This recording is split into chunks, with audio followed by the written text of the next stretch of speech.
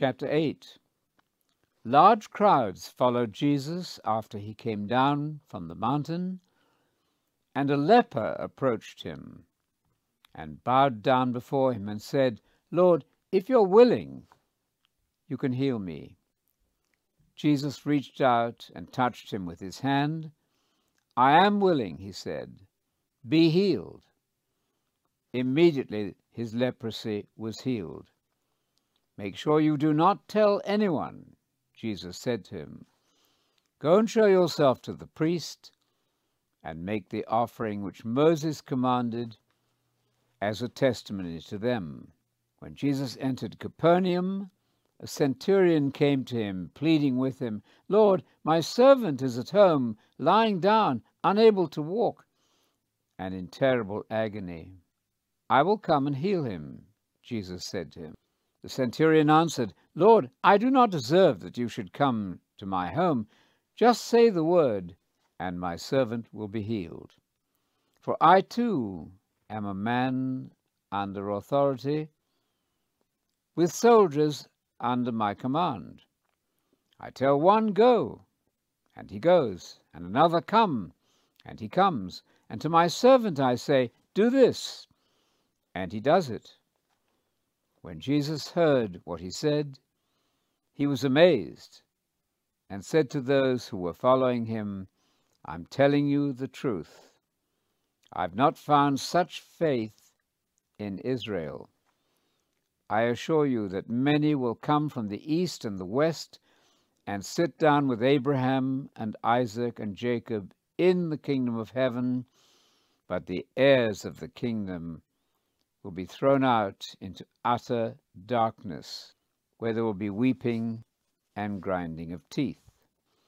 And Jesus said to the centurion, "Go home, let it be done for you as you have believed."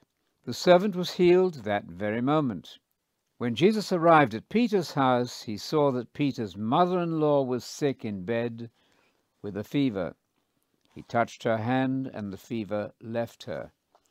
She got up and began making him a meal.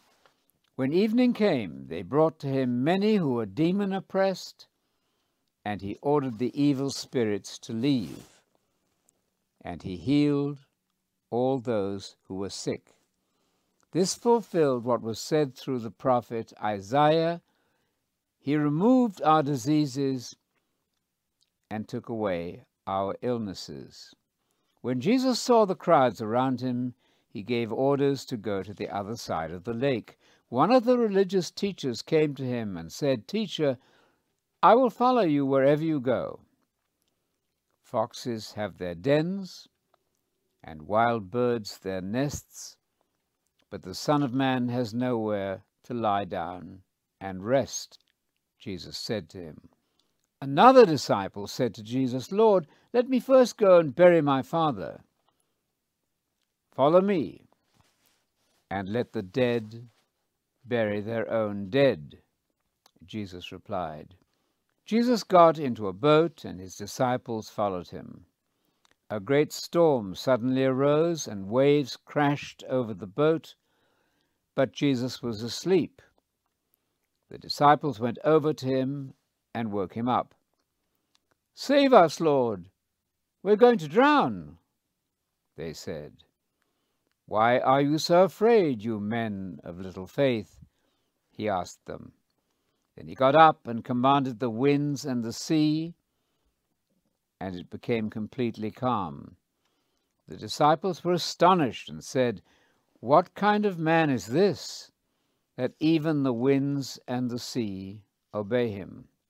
When he got to the other side of the lake, in the region of the Gadarenes, 2 demon-influenced men met him, coming out of the graveyard. They were so violent that nobody could pass by that way. They shouted out, "What business have you with us, you Son of God? Have you come to torture us before the appointed time?" Some way off, there was a large herd of pigs feeding. The demons pleaded with him, "If you're going to drive us out, send us into the herd of pigs." "Go," Jesus said. The demons left the men and went into the pigs, and the whole herd ran down the steep hillside into the sea and drowned. The pig herders ran away and went to the town. There they reported everything that had taken place and what had happened to the demonized men. The whole town came out to meet Jesus, and when they found him, they begged him to leave their region.